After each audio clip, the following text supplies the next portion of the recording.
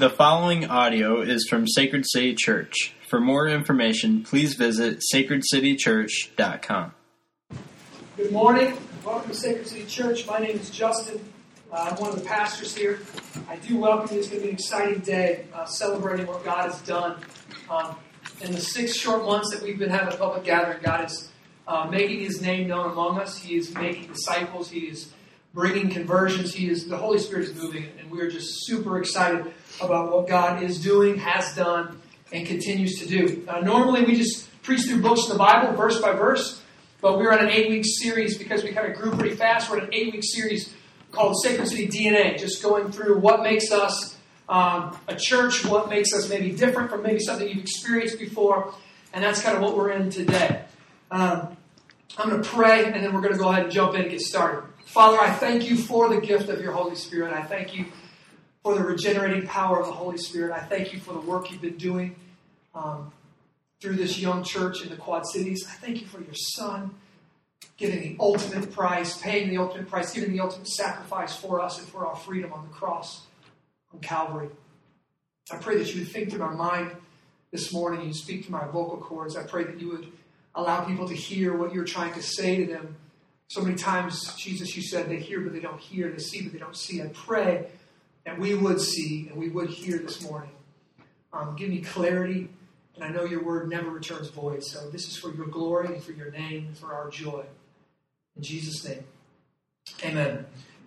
So over the past few weeks, we've been talking about what God has done and who He has created us to be in the gospel through the Holy Spirit. Now that's key. It might sound trite, but it's key for us to understand what's going on. In this series called Sacred City DNA, we do not define ourselves. Listen, this is key. We do not define ourselves by what we do. Many people say, well, what's a church? A church is people who they worship, or a church is when they come together and they sing songs, or a church is when they serve the poor, or a church is when... We don't define ourselves by what we do or don't do. That's moralism or legalism. We define ourselves by what God has done on our behalf. So we spent the first 2 weeks talking about God's mission and God's gospel, and then we spent the last 2 weeks talking about some of the implications of that gospel and how God has made us into family. If you've accepted Christ and you've been given a new heart, you've been adopted into the family of God. So you have a new family now, a new father, a new older brother in Jesus Christ, and a new brothers and sisters in the body of Christ. Last week we talked about how God also, not only does He make us family, many times we stop there, but God has also made us into missionaries, and He sent us out on mission. Not our own mission, but on His mission. We get to carry His mission. We are ministers of reconciliation. We've been reconciled, and now we are ministers of reconciliation. So we consider ourselves. We don't do missionary stuff. We are missionaries. Everywhere we go, we're missionaries. Now, this third week, we're going to talk about what it means to be servants.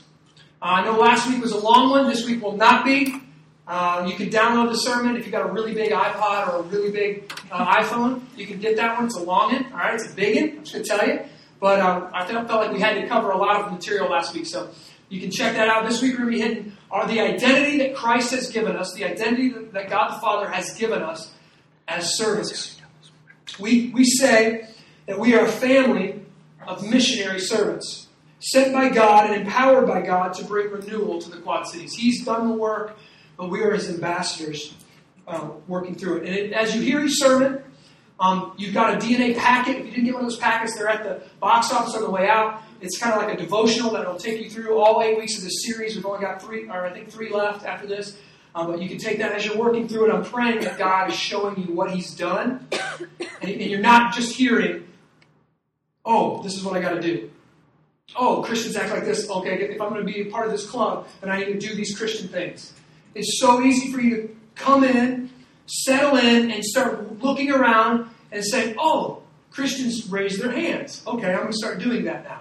Oh, Christians sing. Okay, I'm going to start singing. Oh, Christians are in a missional community.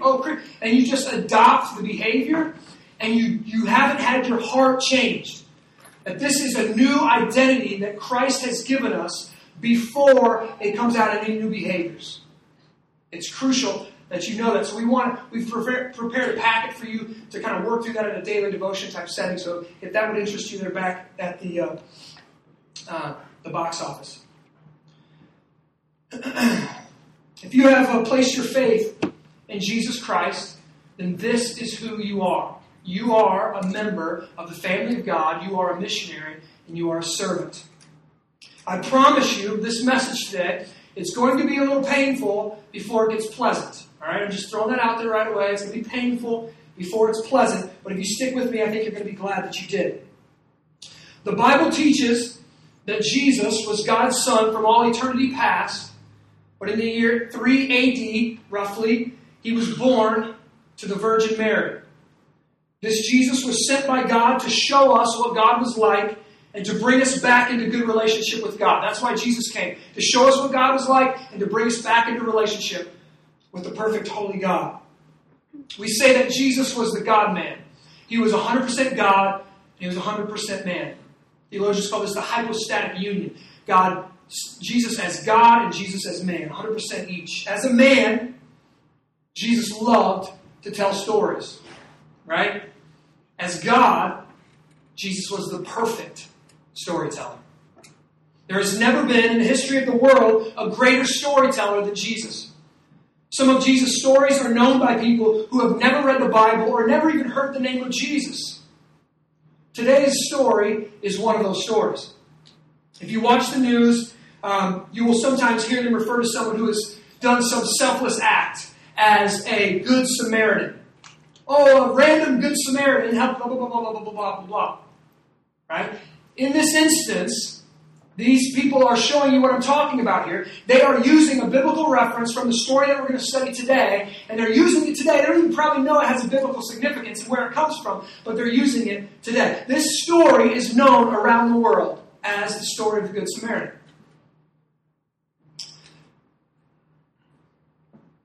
I think we're going to see a little different twist on it today. I believe the Holy Spirit's going to open our eyes to it today. I believe that this story's kind of been hijacked by moralism. This kind of story's been hijacked by people wanting to tell us, just go be a good person. Go, Jesus loves these types of people. Go act like this. And we're going to study it today. So if you've got your Bible, I want you to open up to Luke chapter 10. Luke chapter 10, verse 25. If you have an iPhone or an iPad or an Android app that has the YouVersion Bible app, you can pull that up. All of our liturgy, all of our scripture is right there, automatically there for you. You just hit Live Event and search Sacred City Church, and it's right there. So I want you to follow along with me today. Luke chapter 10, verse 25. When you're there, let me know by saying there. All right, we're going to read it through, and then we'll come back and kind of dissect it a little bit. All right? Jesus is speaking here, and behold, a lawyer, is actually a religious lawyer. This is similar to a seminary professor of the day. He was an expert of the law. Behold, a lawyer stood up to put him to the test, to put Jesus to the test, saying, Teacher, what shall I do to inherit eternal life? He said to him, Jesus said, What is written in the law? How do you read it? And he answered, You shall love the Lord your God with all your heart and with all your soul and with all your strength and with all your mind, and your neighbor as yourself. And Jesus said to him, You have answered correctly. Do this and you will live.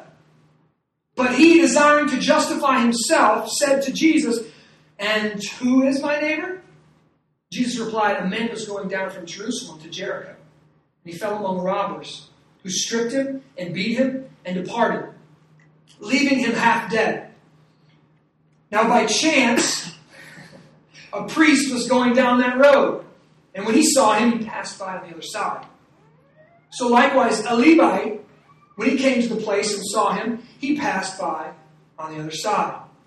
But a Samaritan, it's a sworn enemy, but a Samaritan, as he journeyed, came to where he was, and when he saw him, he had compassion. He went to him and bound up his wounds, pouring on oil and wine. Then he set him on his own animal, and he brought him to an inn and took care of him. And the next day he took out 2 denarii and gave them to the innkeeper. 2 denarii, that's about a denarius is about a day's wage back in that day. So 2 days' wage, and gave them to the innkeeper, saying, Take care of him, and whatever more you spend, I will repay you when I come back. Which of these 3 do you think proved to be a neighbor to the man who fell among the robbers? Jesus said. The religious leader replied, the one who showed him mercy. And Jesus said to him, you go and do likewise. This is an absolute amazing passage, and I'm just going to tell you, I would love to spend 2 hours sitting in here and walking through this and talking about every little detail of it. I'm not going to do that this morning. Some of you just, you can breathe out and breathe a sigh of relief here. I'm going to try to crush through this, okay? That's what I'm trying to do. So I'm going to miss some stuff, but I'm going to go through and I'm going to try to hit the high points as much as I can, all right? This story, I believe, is so timeless, it's so classic, it's told by the perfect storyteller, the God-man Jesus Christ. But many of us, especially if you grew up in a religious context, this story has been ripped from its original context and given to us as a moralistic, go be a good person story. Majority of us hear this story and we're like, oh, the Good Samaritan. Okay, yeah, that's what I need to be. If I'm going to be a good Christian, I need to be good like that. Right? But doesn't the text say that? I mean, Justin, doesn't the text say that? Jesus specifically says, yeah, go do likewise. The text does say that, but I'm going to tell you, that is not the point of the story this morning. That is not the point of the story. The point of the story is in verse 29. Look at verse 29. Verse 29 shows us the key to this passage. This is the religious leader speaking, the religious man speaking, and he says this, but he, desiring to, what's the word? Justify himself, said to Jesus, who is my neighbor? That is the key to understanding this entire passage. We've got to understand who's talking, what's going on, but this religious leader, this expert in the Old Testament, this expert in the religious law, he has this desire to justify himself. Now we're going to dig into that a little bit, but I want to just give that to you up front. A lot of times it's fun to build like some momentum and build some, and then you get to this crescendo of a message. But today I'm just going to throw it to you right up front so you can chew on it for a little bit. I don't have much time, so you can chew on it, and we're going to get there for a little bit, in a little bit. So this religious lawyer, pretty much like I told you, let's just say a seminary professor of our day. He's an expert in the Old Testament. He comes to Jesus, and this is what he basically says. Jesus, how do I get eternal life, right? What am I made for? How do I live forever? How can I be fulfilled? Jesus, how do I get into your family? He's asking these, an existential question, the big question that we all ask. What am I made for? How do I live forever? How do I get eternal significance and eternal meaning? He's asking a really big question, right? Theoretical, existential question. He's up there in the clouds, right? And I love how Jesus fires back. Jesus doesn't just give him a little textbook answer. He's like, you're an expert. What do you think? What does the Old Testament say? What does the law say? You tell me. Jesus is a phenomenal storyteller. Even right now, if you've ever had a good teacher, you know how a good teacher will give you little bits of breadcrumbs and lead you along this path, and all of a sudden you think you're getting there on your own, but he's actually leading you, and all of a sudden you're backed into a corner, and the only way out is the truth. And sometimes you're confronted with it, and you don't want it to be the truth, but you've been led there, and you get there, and you see, oh, this is what Jesus is doing right now. He's dropping breadcrumbs. He's leading them along a path. He's a brilliant storyteller. The religious lawyer answers because they've memorized this to summarize all 600 and so laws of the Old Testament. They learned to summarize them in this way. Love God with all your heart, soul, mind, and strength, and love others as yourself. Boom! What's the meaning of life? How do I get to eternal life? How do I get, existential happiness? How do I get up there? How do I get above my problems? How do I get, all the answers? And Jesus says, yes. It's love. And that should resonate with us this morning. Many of us, we've had that experience with love. We feel love is something bigger than us. Love is something worth living for. Love is something, and sometimes when we don't have it, we feel like life is not worth living without it. And Jesus, leading him along here, says, yes, love will get you what you're looking for. Love will get you eternal life. Love is what you were built for. But listen, this is it. You got to hear this clearly. Perfect love will get you eternal life and happiness. And Jesus, the master storyteller, makes this brilliant turn in the conversation. And he says, yes, Go and do that, and you'll live. So Jesus takes the brilliant philosopher, the legalist, everything's out of the theoretical and theological. He says, yes, love is the answer. Perfect love with all your soul, all your mind, all your heart, and love your neighbor like yourself. That's it. Now go do it and live. Now, if you understand this, many of us, sometimes we don't really understand what's going on. We're like, yes, see, I knew it. Life's all about love. I love it. And we don't understand that this is not good news.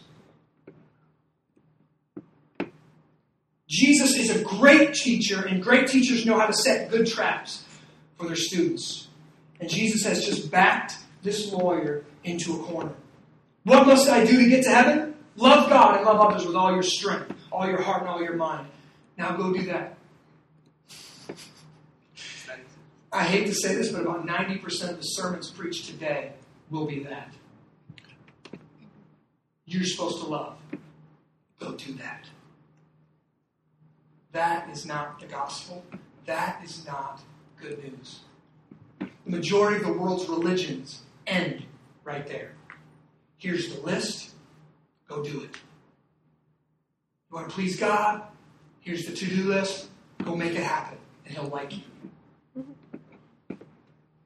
Do these things. Act this way. Go obey these rules. Most religions end there. This is not where Christianity ends. It's where Christianity begins. See, Islam is a prison that ends there. Here's the list. Here's how many times you have to pray. Here's what you have to say when you pray. Here's your 5 things. Go do it and live.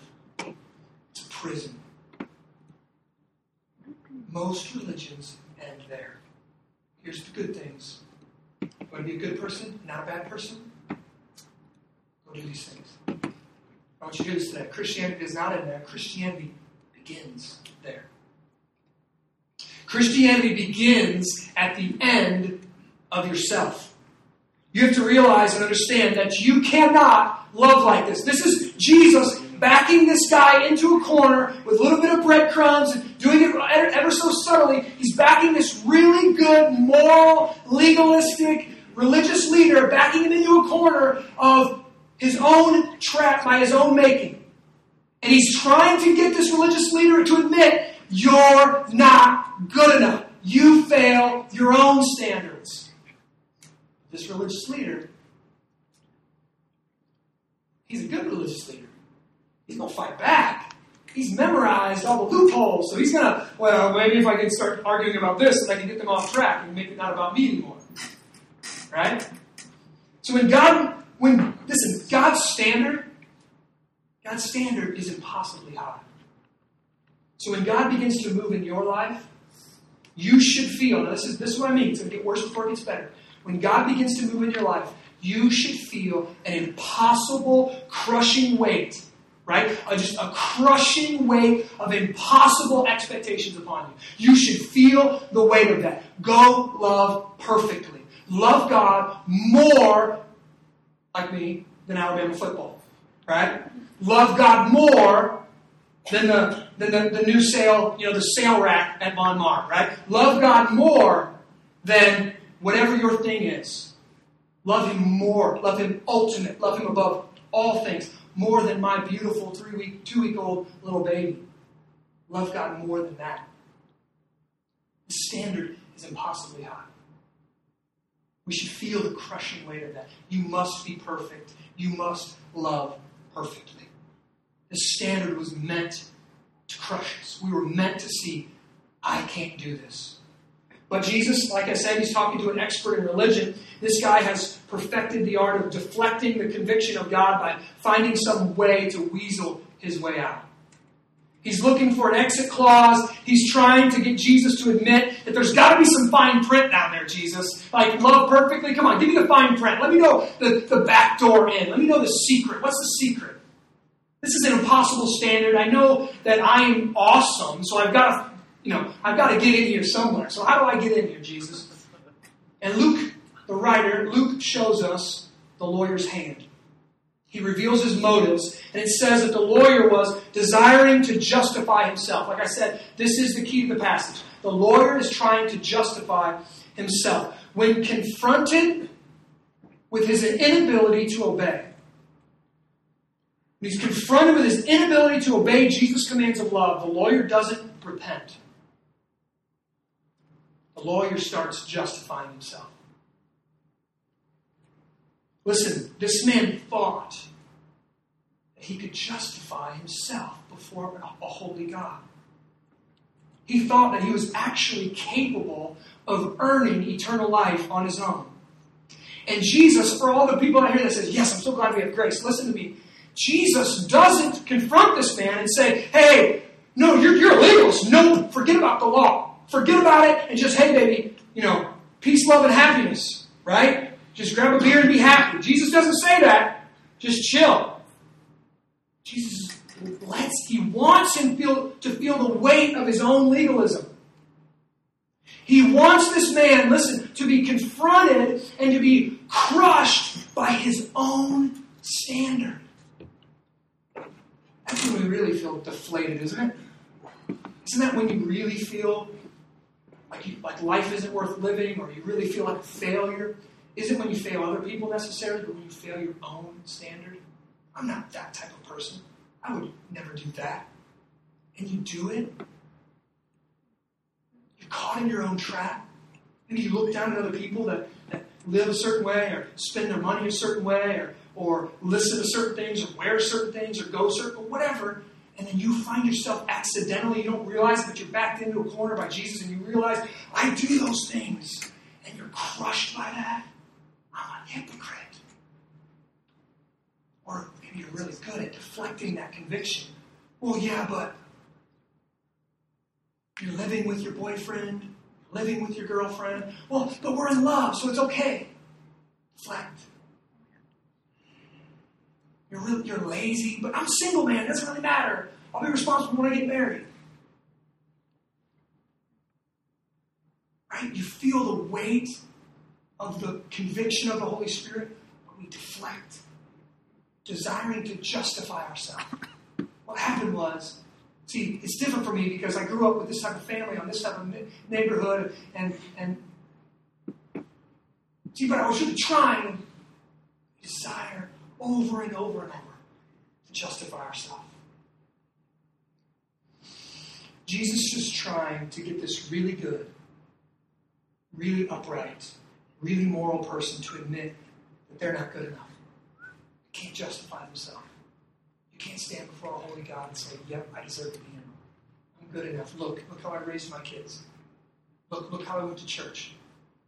Look how I gave money. Look how I did. None of us are good enough to stand before a holy God and justify ourselves. But all of us want to. So what does he say? When confronted with his inability to live this perfect life of love, what does the lawyer do?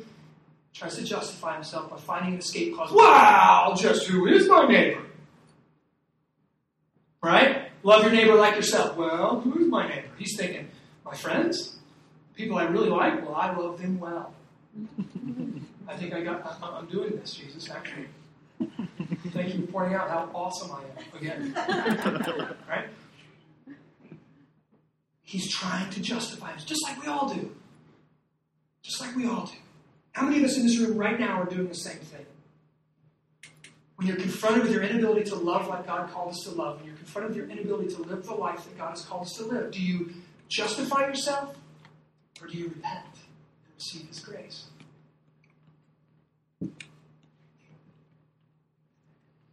Tim Keller quotes a Gallup poll, I love it, that says 90% of all people think that they love better than most people. 90% of all people think they love better than most people. So if I were to ask you, do you love better than most people? Actually, I do. I'm an awesome lover, actually.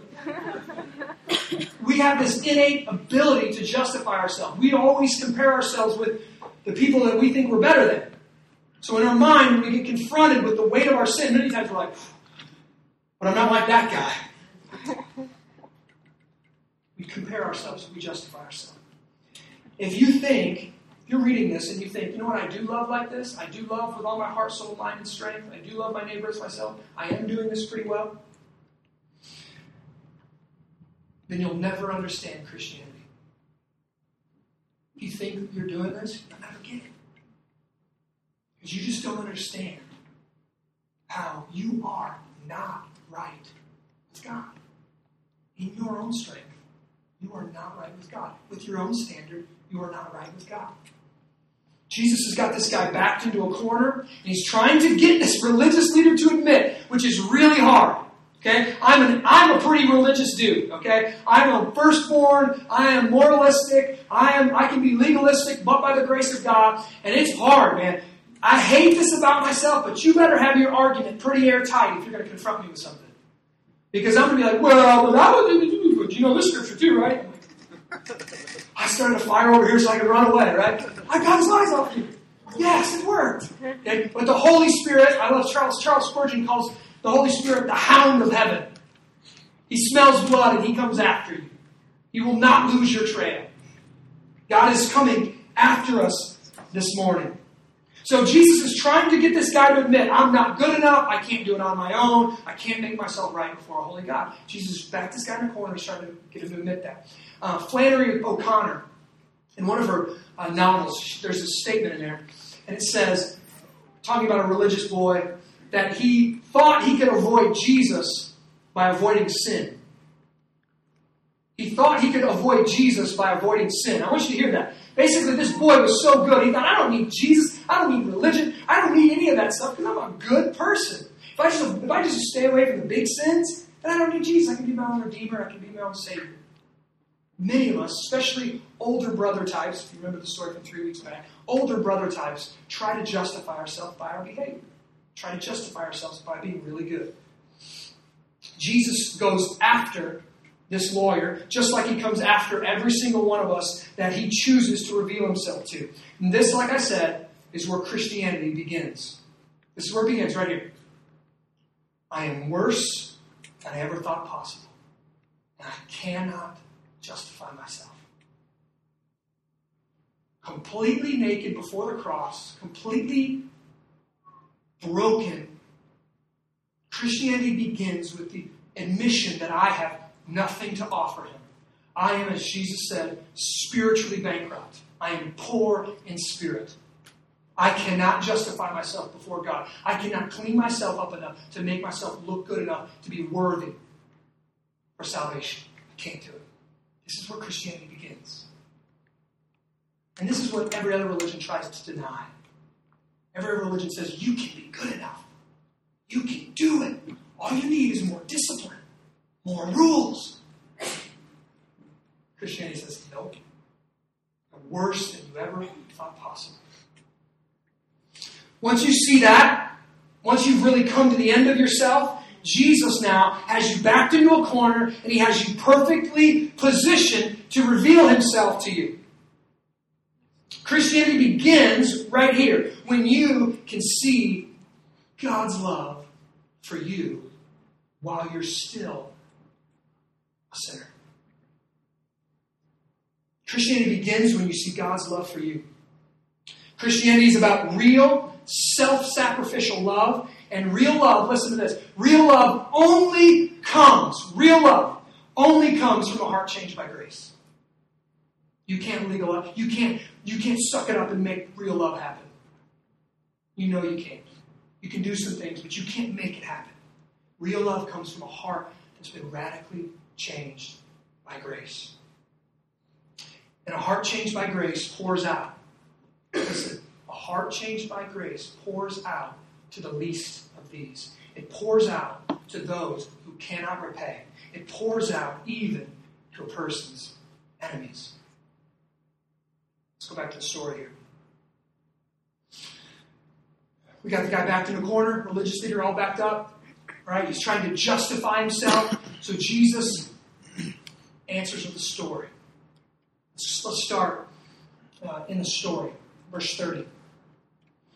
Jesus replied, so he says, who's my neighbor, right? Who's my neighbor? Jesus replies, A man was going down from Jerusalem to Jericho. Now, this Jericho road was a rough part of town. It's a rough road, right? Hooligans hung out there, okay? It's similar. If you're going down the road at 3 o'clock in the morning in some of the roughest neighborhoods of Davenport, this is what we're talking about going down the Jericho road.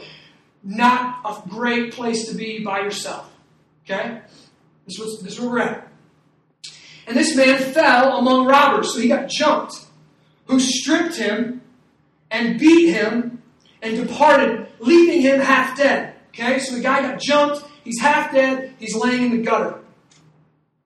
Now, by chance, a priest was going down that road. Okay, a priest, you can think of a pastor, you can think of a guy who works full-time in the temple serving God. It's a religious man. All right? This is a church-going dude. Let's just throw that out there. He's walking by, he sees this person that's been jumped, and what does he do? He crosses to the other side. Why? Now listen, this is the key here. Why? Why does the religious person look at the person jumped on the Jericho road and walk by? The priest. Scholars, they've got a lot of different theories about this, but the general consensus is he looks at him and says, oh, he must be a thug. Oh, he's probably one of those guys. Last night, he's probably selling drugs. That's what he gets. Man. And not only that, this is a risk. I mean, if you're in New York City and it's early in the morning and you're going down a back alley, right, and you see somebody laying there, you're like pinned against the other side of the brick building, right? And you're praying to God that this person doesn't rob you or mug you. You're thinking in your mind, this person is dangerous to my well-being. This could cost me my life. I'm going to stay on the other side of the road. This is what the priest saw. I want you to think about this. The priest saw, wow, that guy's really messed up. That could hurt me. That could danger me. That could scar me. I'm going to stay on this side of the road. Keep going. So likewise, a Levite. Now, a Levite is a person who served the priest. Okay, so he worked in the church as well, and he served the priest. So we've got another good-going church person. Let's just call this person a deacon. Let's just call this person a good church member. Okay? When he came to the place and saw him, he passed by on the other side as well. Now, you never know. This guy he might just be scared. He might just be thinking, I don't want to get killed. But he might be looking at that person also and saying, you know what? I wonder what they did. I bet they deserve this. Maybe this is judgment from God. Maybe they're a drug dealer. Maybe they're whatever. I'm going to stay over here and keep myself safe. I got a family at home. I got responsibilities. I got things to worry about. Keep myself safe. He goes along the outside. But a Samaritan. Now, if you know anything about the context of this day and age, Samaritans were their sworn enemies. Okay, they were basically a sect from the Jews who kind of mingled with the culture and created their own religion. They kind of took parts of the Pentateuch, parts of the Old Testament, and kind of blended it with polytheistic religion. So the Jews hated them. They would wake up in the morning and say, God, thank you that I'm not a Samaritan. That's how they would pray that in the morning. They hated Samaritans. Now, the only way I can illustrate this was to say this. Possibly, in the last few years, think of yourself, an American, coming along with a jihadist, an Muslim jihadist. That kind of animosity, that kind of turmoil, that kind of angst. This guy, a sworn enemy, a Samaritan, what does he do? Let's keep looking. Samaritan, as he journeyed, came to where he was, and when he saw him, he had compassion. He had compassion.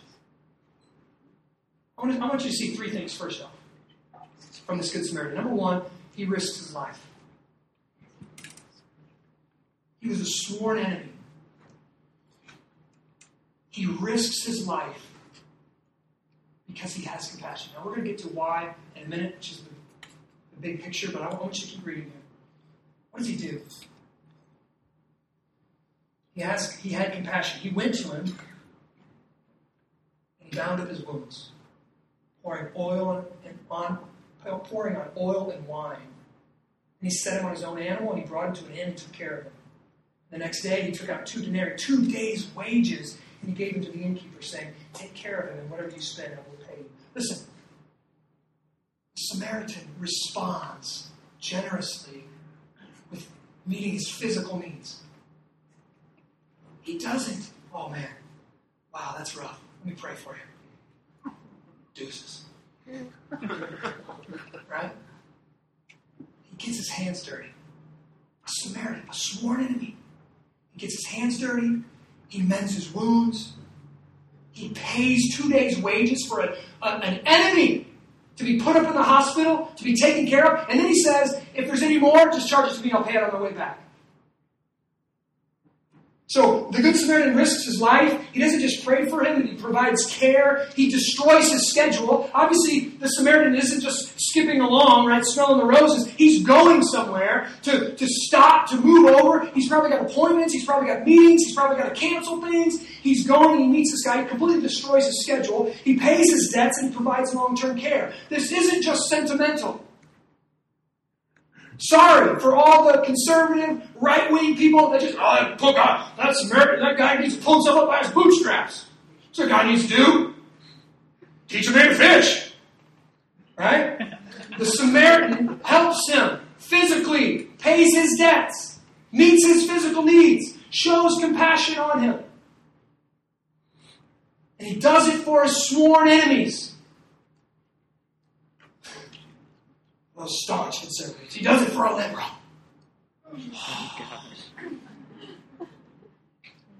The mark of a heart that has been changed by grace is extreme. Because grace is extreme. It will pour out to the least of these, to the marginalized, to the poor, to the broken, to the lost. Now listen, I want you to hear this. Those legalists who you've been backed into a corner, and now you're about to come out swinging, I want you to hear this.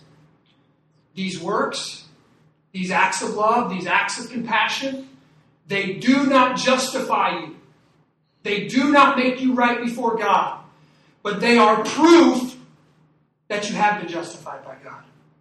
When you see a tree, and that tree right now in the middle of, what is this? In July? Is this right? Yes, July.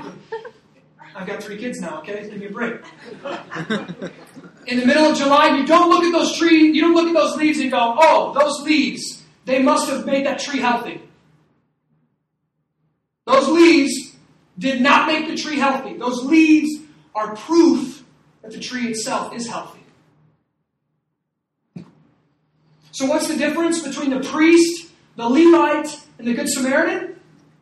Is the Good Samaritan the good one? And those 2 words are like oxymorons. I hope you know that. Right? Good Samaritan. Oh, he's a good jihadist. What? Listen, what's the difference between them? Jesus is brilliant. He's a brilliant storyteller. Who's he speaking to? He's speaking to a religious leader. Now, if a religious leader was in this story, who do you think he plays? What role do you think he plays? What was different between the Good Samaritan, and that does sound like a joke, right? I know, a priest, a Levite, and a Good Samaritan walk into a bar, and right, what happens? Listen, what was different? I want you to hear this today, because this is to us, this is to all the older brother types, this is to those who are trying to earn their way to God and trying to make Him happy by something they're doing. The Good Samaritan saw himself in the destitute man. The Good Samaritan walked down that road, and he looked, and he saw someone poor, broken, wounded, left for dead. And he says, that's me. The priest, the Levite goes, duh, sick. And you really need to clean up these streets. I pay my taxes, and they go, what, this guy sit here? The religious guy sees somebody else that's beneath him, that's lower than him. The Samaritan sees somebody that's equal. Until, when Jesus said this, right, blessed, those will see God, who are poor in spirit, right? They're spiritually bankrupt. Until you realize that you are the guy on the side of the road. And the Good Samaritan is not you. Jesus Christ is the Good Samaritan. He's the one who comes after the lost and the broken and the wounded and the destroyed. He's the one that comes after them. In other places, he was called a Samaritan. When the religious leaders got so mad, they didn't know what else to call him. You Samaritan. We got other names that are a little better these days that they could come up with, but they called him Samaritan. Until you see Jesus as the only Good Samaritan, you will never be empowered to be a Good Samaritan to anybody else. To serve with a loving heart anybody else. Jesus has found us on the side of the road of our lives. We weren't just half dead. Ephesians 2 tells us that we were completely dead. We were dead in our sins. We had nothing to offer him. But he took us in. Thank you, Jesus. He justifies us. He cleanses us. He makes us right with God. Jesus has done all of the work. This is why he died. He died to make us right with the Father. He has served us. Jesus has served us, and only by letting Jesus serve us will we be able to serve others like this. This is where true Christianity begins. Real love begins when you don't have what it takes. When you admit, I don't have what it takes. If I'm reading a story, I'm not the Good Samaritan. I'm the one half dead. This is who I am. This is what Christ has done for me. Religious people walk by. Religious people fail. Every person fails. Jesus Christ never fails. When I'm at my worst, he's at his best. Real love begins when you see when you don't have what it takes. But God has poured his love on you through the death and resurrection of his Son.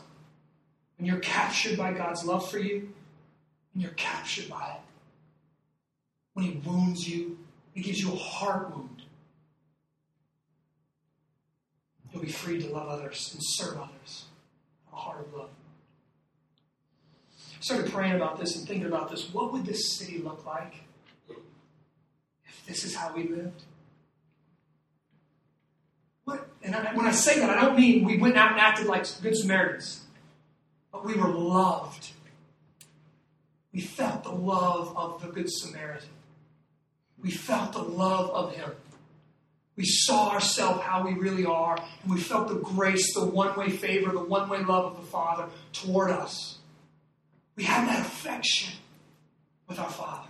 We would be freed to love like this. What would our city look like if religious people didn't look down their noses at the broken? But we served. We laid our life down for the least of these, for those who can't repay us. For places that don't give us a t-shirt for serving. I served today. Now I get to wear this shirt the rest of the year. Can you put servant on the back, please?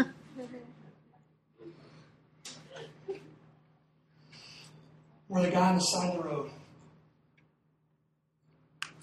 I'm far worse than I ever thought. But listen, that's the first part I told you. I'm far worse than I ever thought. I cannot justify myself. But listen, here's the second part.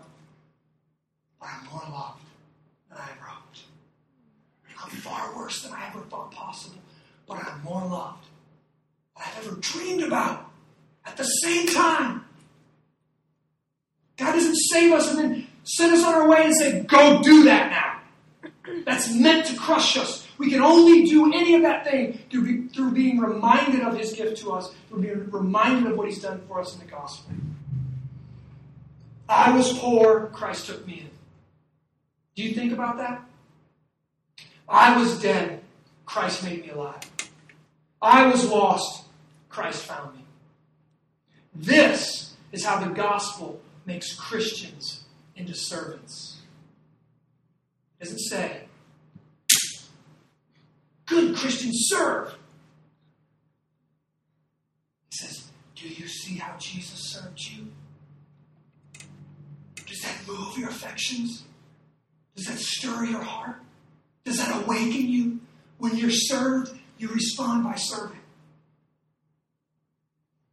Jesus Christ radically laid his life down for us. And out of a grace-filled heart, we radically lay down our lives for those in the city.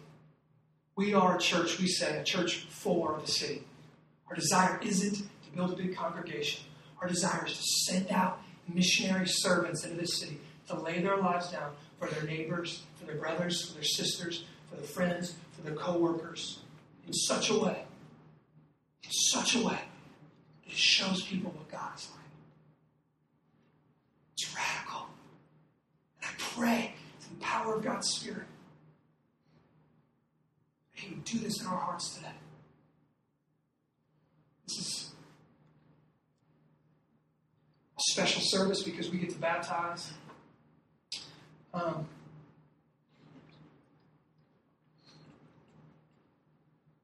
Actually, I want to pray first. Father, I thank you for this story. I thank you for Jesus. I thank you that trying to justify yourself is exhausting. Never measuring up and continually trying to is exhausting. And grace is freedom. I pray that you would offer that grace to every person in this room today. That your Holy Spirit would move in their heart and they would respond with faith to believe. Give them the freedom, the love to walk in this newness of life. In Jesus' name. Amen. We're going to do a couple things here. We're going to play a video of a couple in our church who God has moved in their heart and through missional community and just through understanding the gospel. And it's a pretty powerful story. But I want you to be thinking about this. Listen, this is something I've just kind of... go ahead. People are getting baptized. Go ahead. If you're in this room today...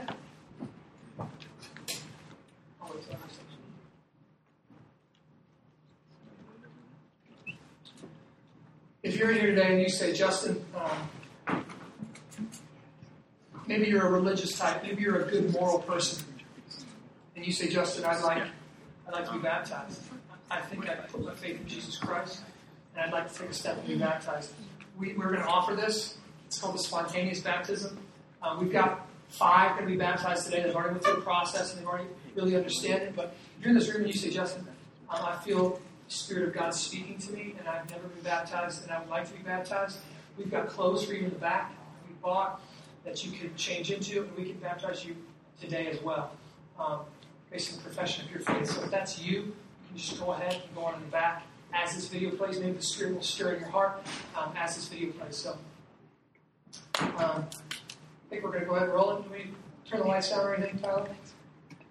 God is at work. God is on the move. As C.S. Lewis says in Chronicles of Narnia, Aslan is on the move. Mm-hmm. And he is. And it feels so good to be a part of this. One of the things that marks a gospel-centered church, is what we call ourselves, a gospel-centered missional church, is that we want to see 2 types of people saved. Many times, we're used to seeing one. We're used to seeing the younger brothers come back to Christ. We're used to seeing the younger brothers who have walked away and they spent their life partying and they're the drug addicts and the alcoholics. And we see this type of people that just blew up their life. They come to Christ and we cheer that. And rightly so. It's great. It's good news. But listen, when the gospel is proclaimed, when the gospel is preached, when the gospel is demonstrated through its implications in a church, you should have the younger brothers coming to repentance. And you should have the older brothers coming to repentance. You should have religious people that have been good all their life. And the gospel finally awakens them and they finally make sense. You should have people like this religious lawyer we read about today that say, I am that bad. And today we've got a few of those stories. So it does my heart well. I'm really excited that we're baptizing. We've got one professed atheist that we're baptizing today, but we've got a lot. We've got 4 other religious people that went to church their life, and God has saved them and converted them in the past few months, and it's just been a thrill. So whoever, I don't care what order we do it, let's do it.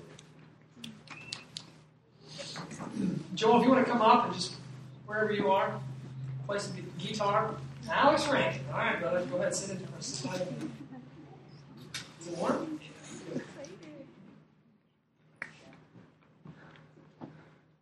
We got Drake Epkiss here on Skype. Where are you at? He's in Turkey, the country. Just throw it out there. Okay. Good friend, right? They're good friends here, so we wanted to Skype it in. Alex, I got to read your story, and I was pretty encouraged by how God's been pursuing you, and He's been calling you for a long time.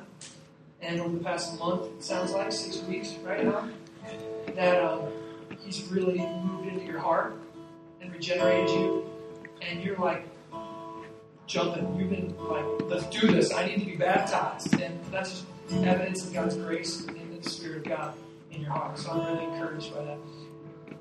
Alex, do you want to say anything? Alex has been back home from school for about a month and a half now, and he's been coming to services and coming to our missional community. And Alex, it's just been so encouraging to see the gospel take root in your heart and just to see the new desires and affections for Jesus come out. And we were talking in Fight Club the past couple weeks, and he said that he wanted to make the decision to get baptized. So it's great.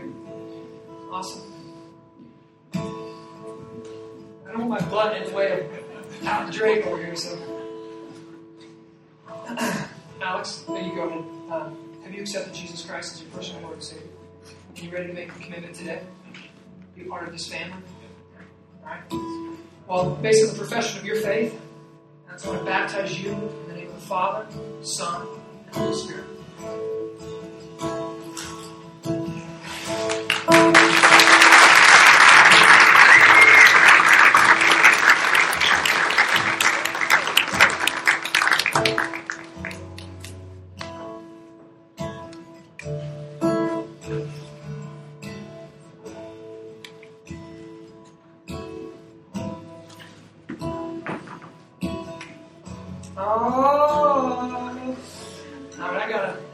She's going to be in the water for a little bit.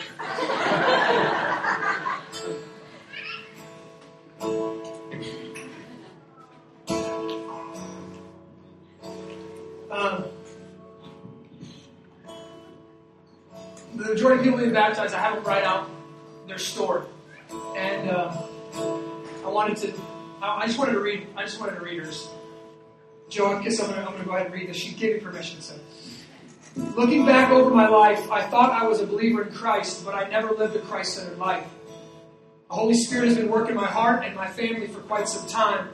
After reading the book on conversion, I can now see how the Holy Spirit has prepared me for this moment, breaking down the prideful walls of my heart and pulling me towards Christ. I don't know what my future holds, but I know that I've chosen another path, and I want to walk with Christ, my family, and my church family in the grace of God.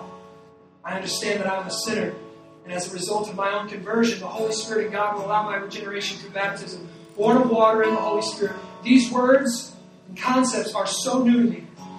These are not things that were discussed in the Methodist church that I've been that I grew up in. I'm starving for information, reading my Bible, meeting with my MC, absorbing the message on Sunday mornings.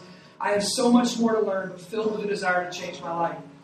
My conversion has been a slow awakening that started several years ago and exploded when I walked through the doors of Sacred City in January. I've seen God's work in the heart of Alec and Drake, our two sons. When I joined the Sacred City family, I witnessed an entire church family who lived their lives for the same joy of a cross-centered life. I was able to see my life clearly for the first time. Able to see that I had other idols in my life. My children, my career, my status. And through all of this, I would always be left empty, joyless, looking for something more. I'm laying my life down and asking God, what does He want from me? He knows best.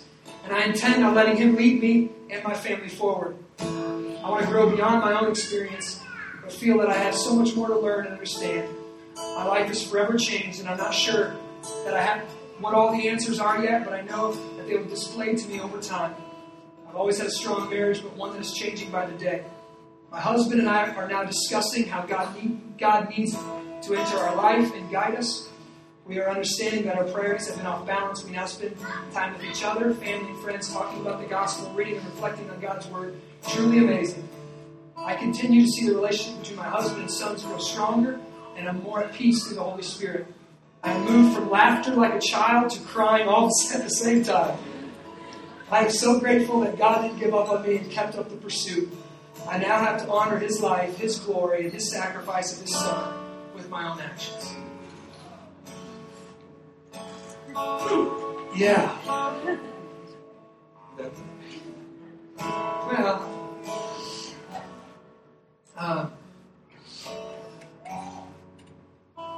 Joe, we've been praying for you. And it does my heart so good to see God do this in you, in your husband who's next. And I'm going to hold him down to the roll stop.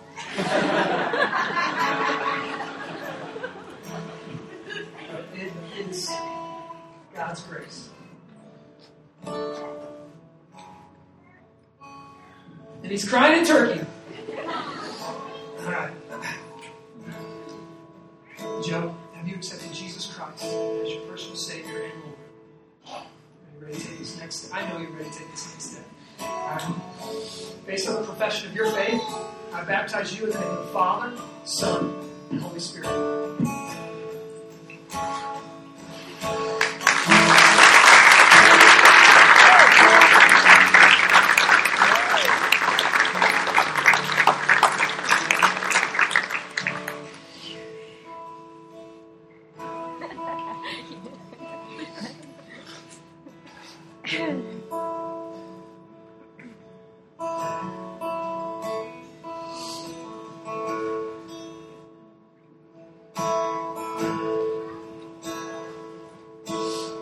Randy, I'm not gonna embarrass you by reading your whole story. I can summarize it pretty well. Randy's been a good old boy, raised by German parents, worked hard, raised a good family, loved his wife, and loved his kids, and liked to keep to himself. And he came into our missional community, and God had some weird plans, because the nights he came into our missional community were the deepest, heaviest nights where I'm like, oh no, those nights. Brigitte, now it's testimony that you heard today. That was his first time there. It's like, right? And we didn't think we'd ever see him again, honestly. But it's a testimony of God's grace and His affection for you and your family. And He has pursued you. And He's softened your heart. And He's doing an awesome work in you and your boys. And I'm thrilled to be a tiny part of it. At least get to look in and watch it. Randy, have you accepted Jesus Christ as your personal Lord and Savior? You ready to take this next step and be baptized? Randy, I baptize you in the name of the Father, the Son, and the Holy Spirit.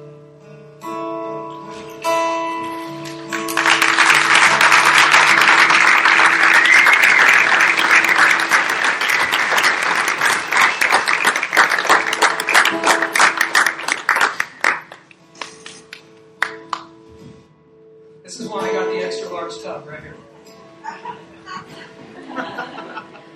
Get in right there, that's fine. It is warm.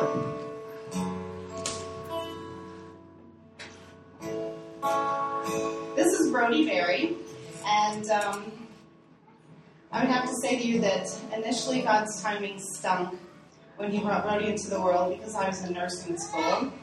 And so I told God, well, this better be a James Dobson or Billy Graham, because this is not a great time. But God's timing is perfect. And Brody made a commitment to Christ at an event at our church where they had a bodybuilder share his testimony. Then after that, we watched Brody grow and grow and grow. And he is in college now.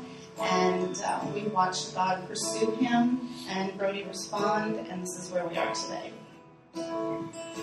Brody, one thing about your story that I found interesting again was Mom had me in church from the get-go. I didn't really get anything. I never thought I was good enough to be baptized. Those are key triggers. If you hear those words of the religious, of of a moralistic person who thinks, I'm not good enough to be baptized, I'm not good enough to be a Christian. And God has moved in his heart. And the funny thing, Mom, and you didn't get to read the story, I got to read the story, was God removed him from Mom in college. He's playing football. And God removed him from Mom, and he said in his story, he removed me from my mother's love. And I never realized how I had been so sheltered by my mom's love and how much she loved me. And getting away to college, see, he's a big, tough guy. I get to tell the story right now. I didn't realize how getting away from college, I'd be removed from that. And I had a huge hole that needed to be filled. And the only thing that filled that hole was the love of Christ. And God gave him a great roommate. God gave him some friends. And we're here, getting baptized. God's been after you, brother. Brody, have you accepted Jesus Christ as your Lord and Savior? You ready to take the next step and be baptized? All right. I baptize you based on the profession of your faith in the name of the Father, Son, and Holy Spirit. Put your hand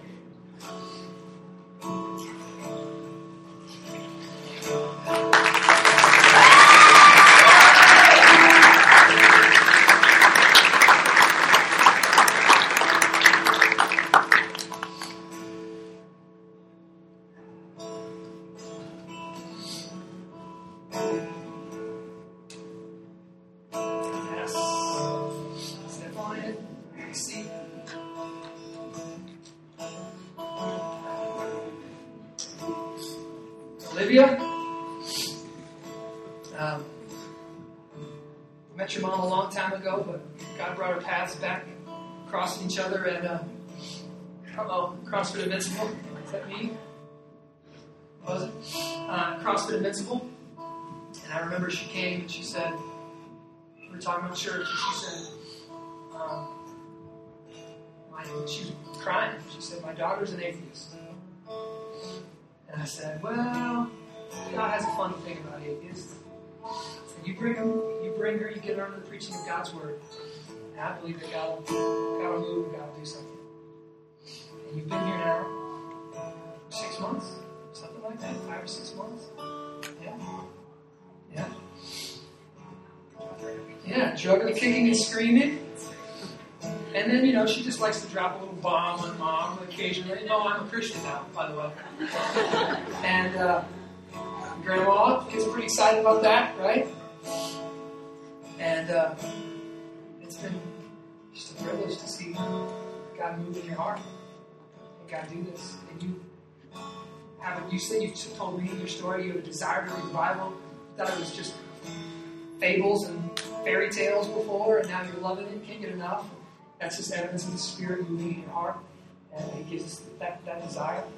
So it really encourages me to see God pursue you and show you the Father's love that He has. Have you accepted Jesus Christ as your Lord and Savior? Are you ready to take the next step here and be baptized? All right. Let me baptize you based on the profession of your faith. In the name of the Father, Son, and Holy Spirit.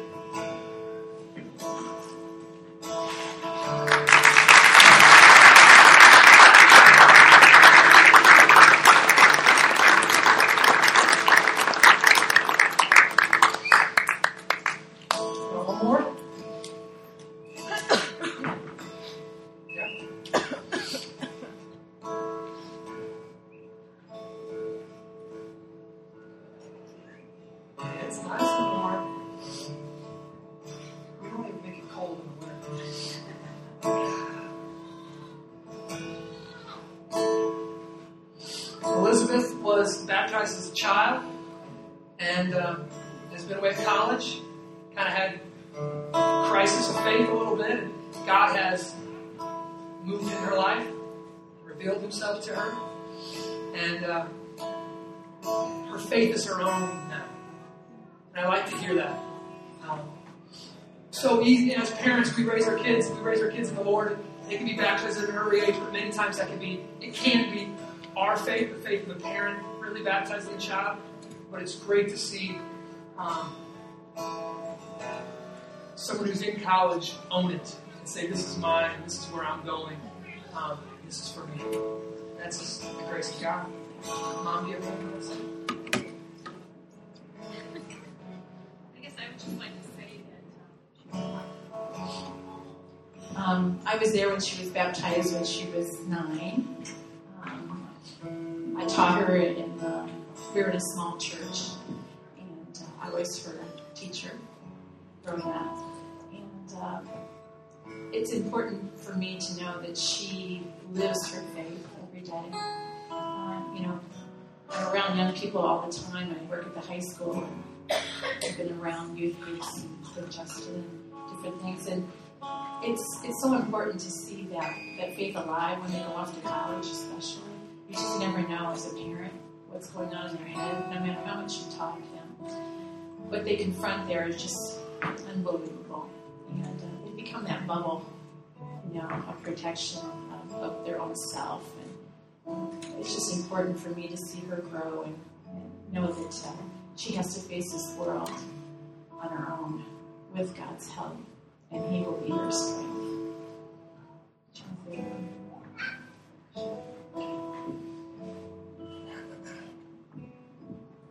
Elizabeth, is Jesus Christ your Lord and Savior? Speak just a little bit. Based on the profession of your faith, I baptize you in the name of the Father, the Son, and the Holy Spirit.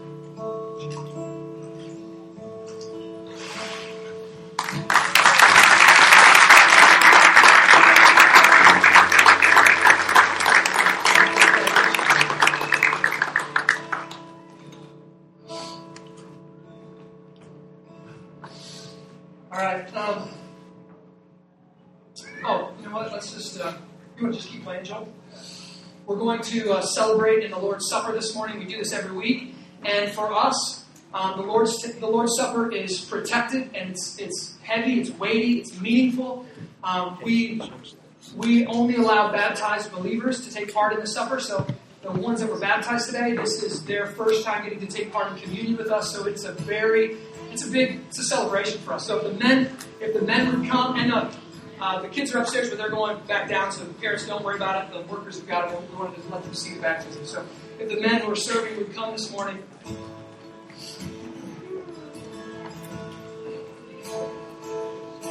Father, I thank you for this meal.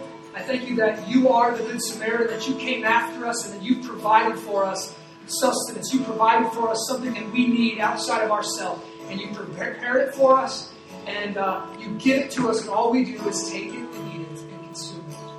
And Father, I pray this would be real to us. I thank you for this gift. I thank you for the new believers, new members of the family of God who get to partake with us today as we are servants sent out into the world. Thank you for your gift. Thank you for your Son. Thank you for this meal. In Jesus' name.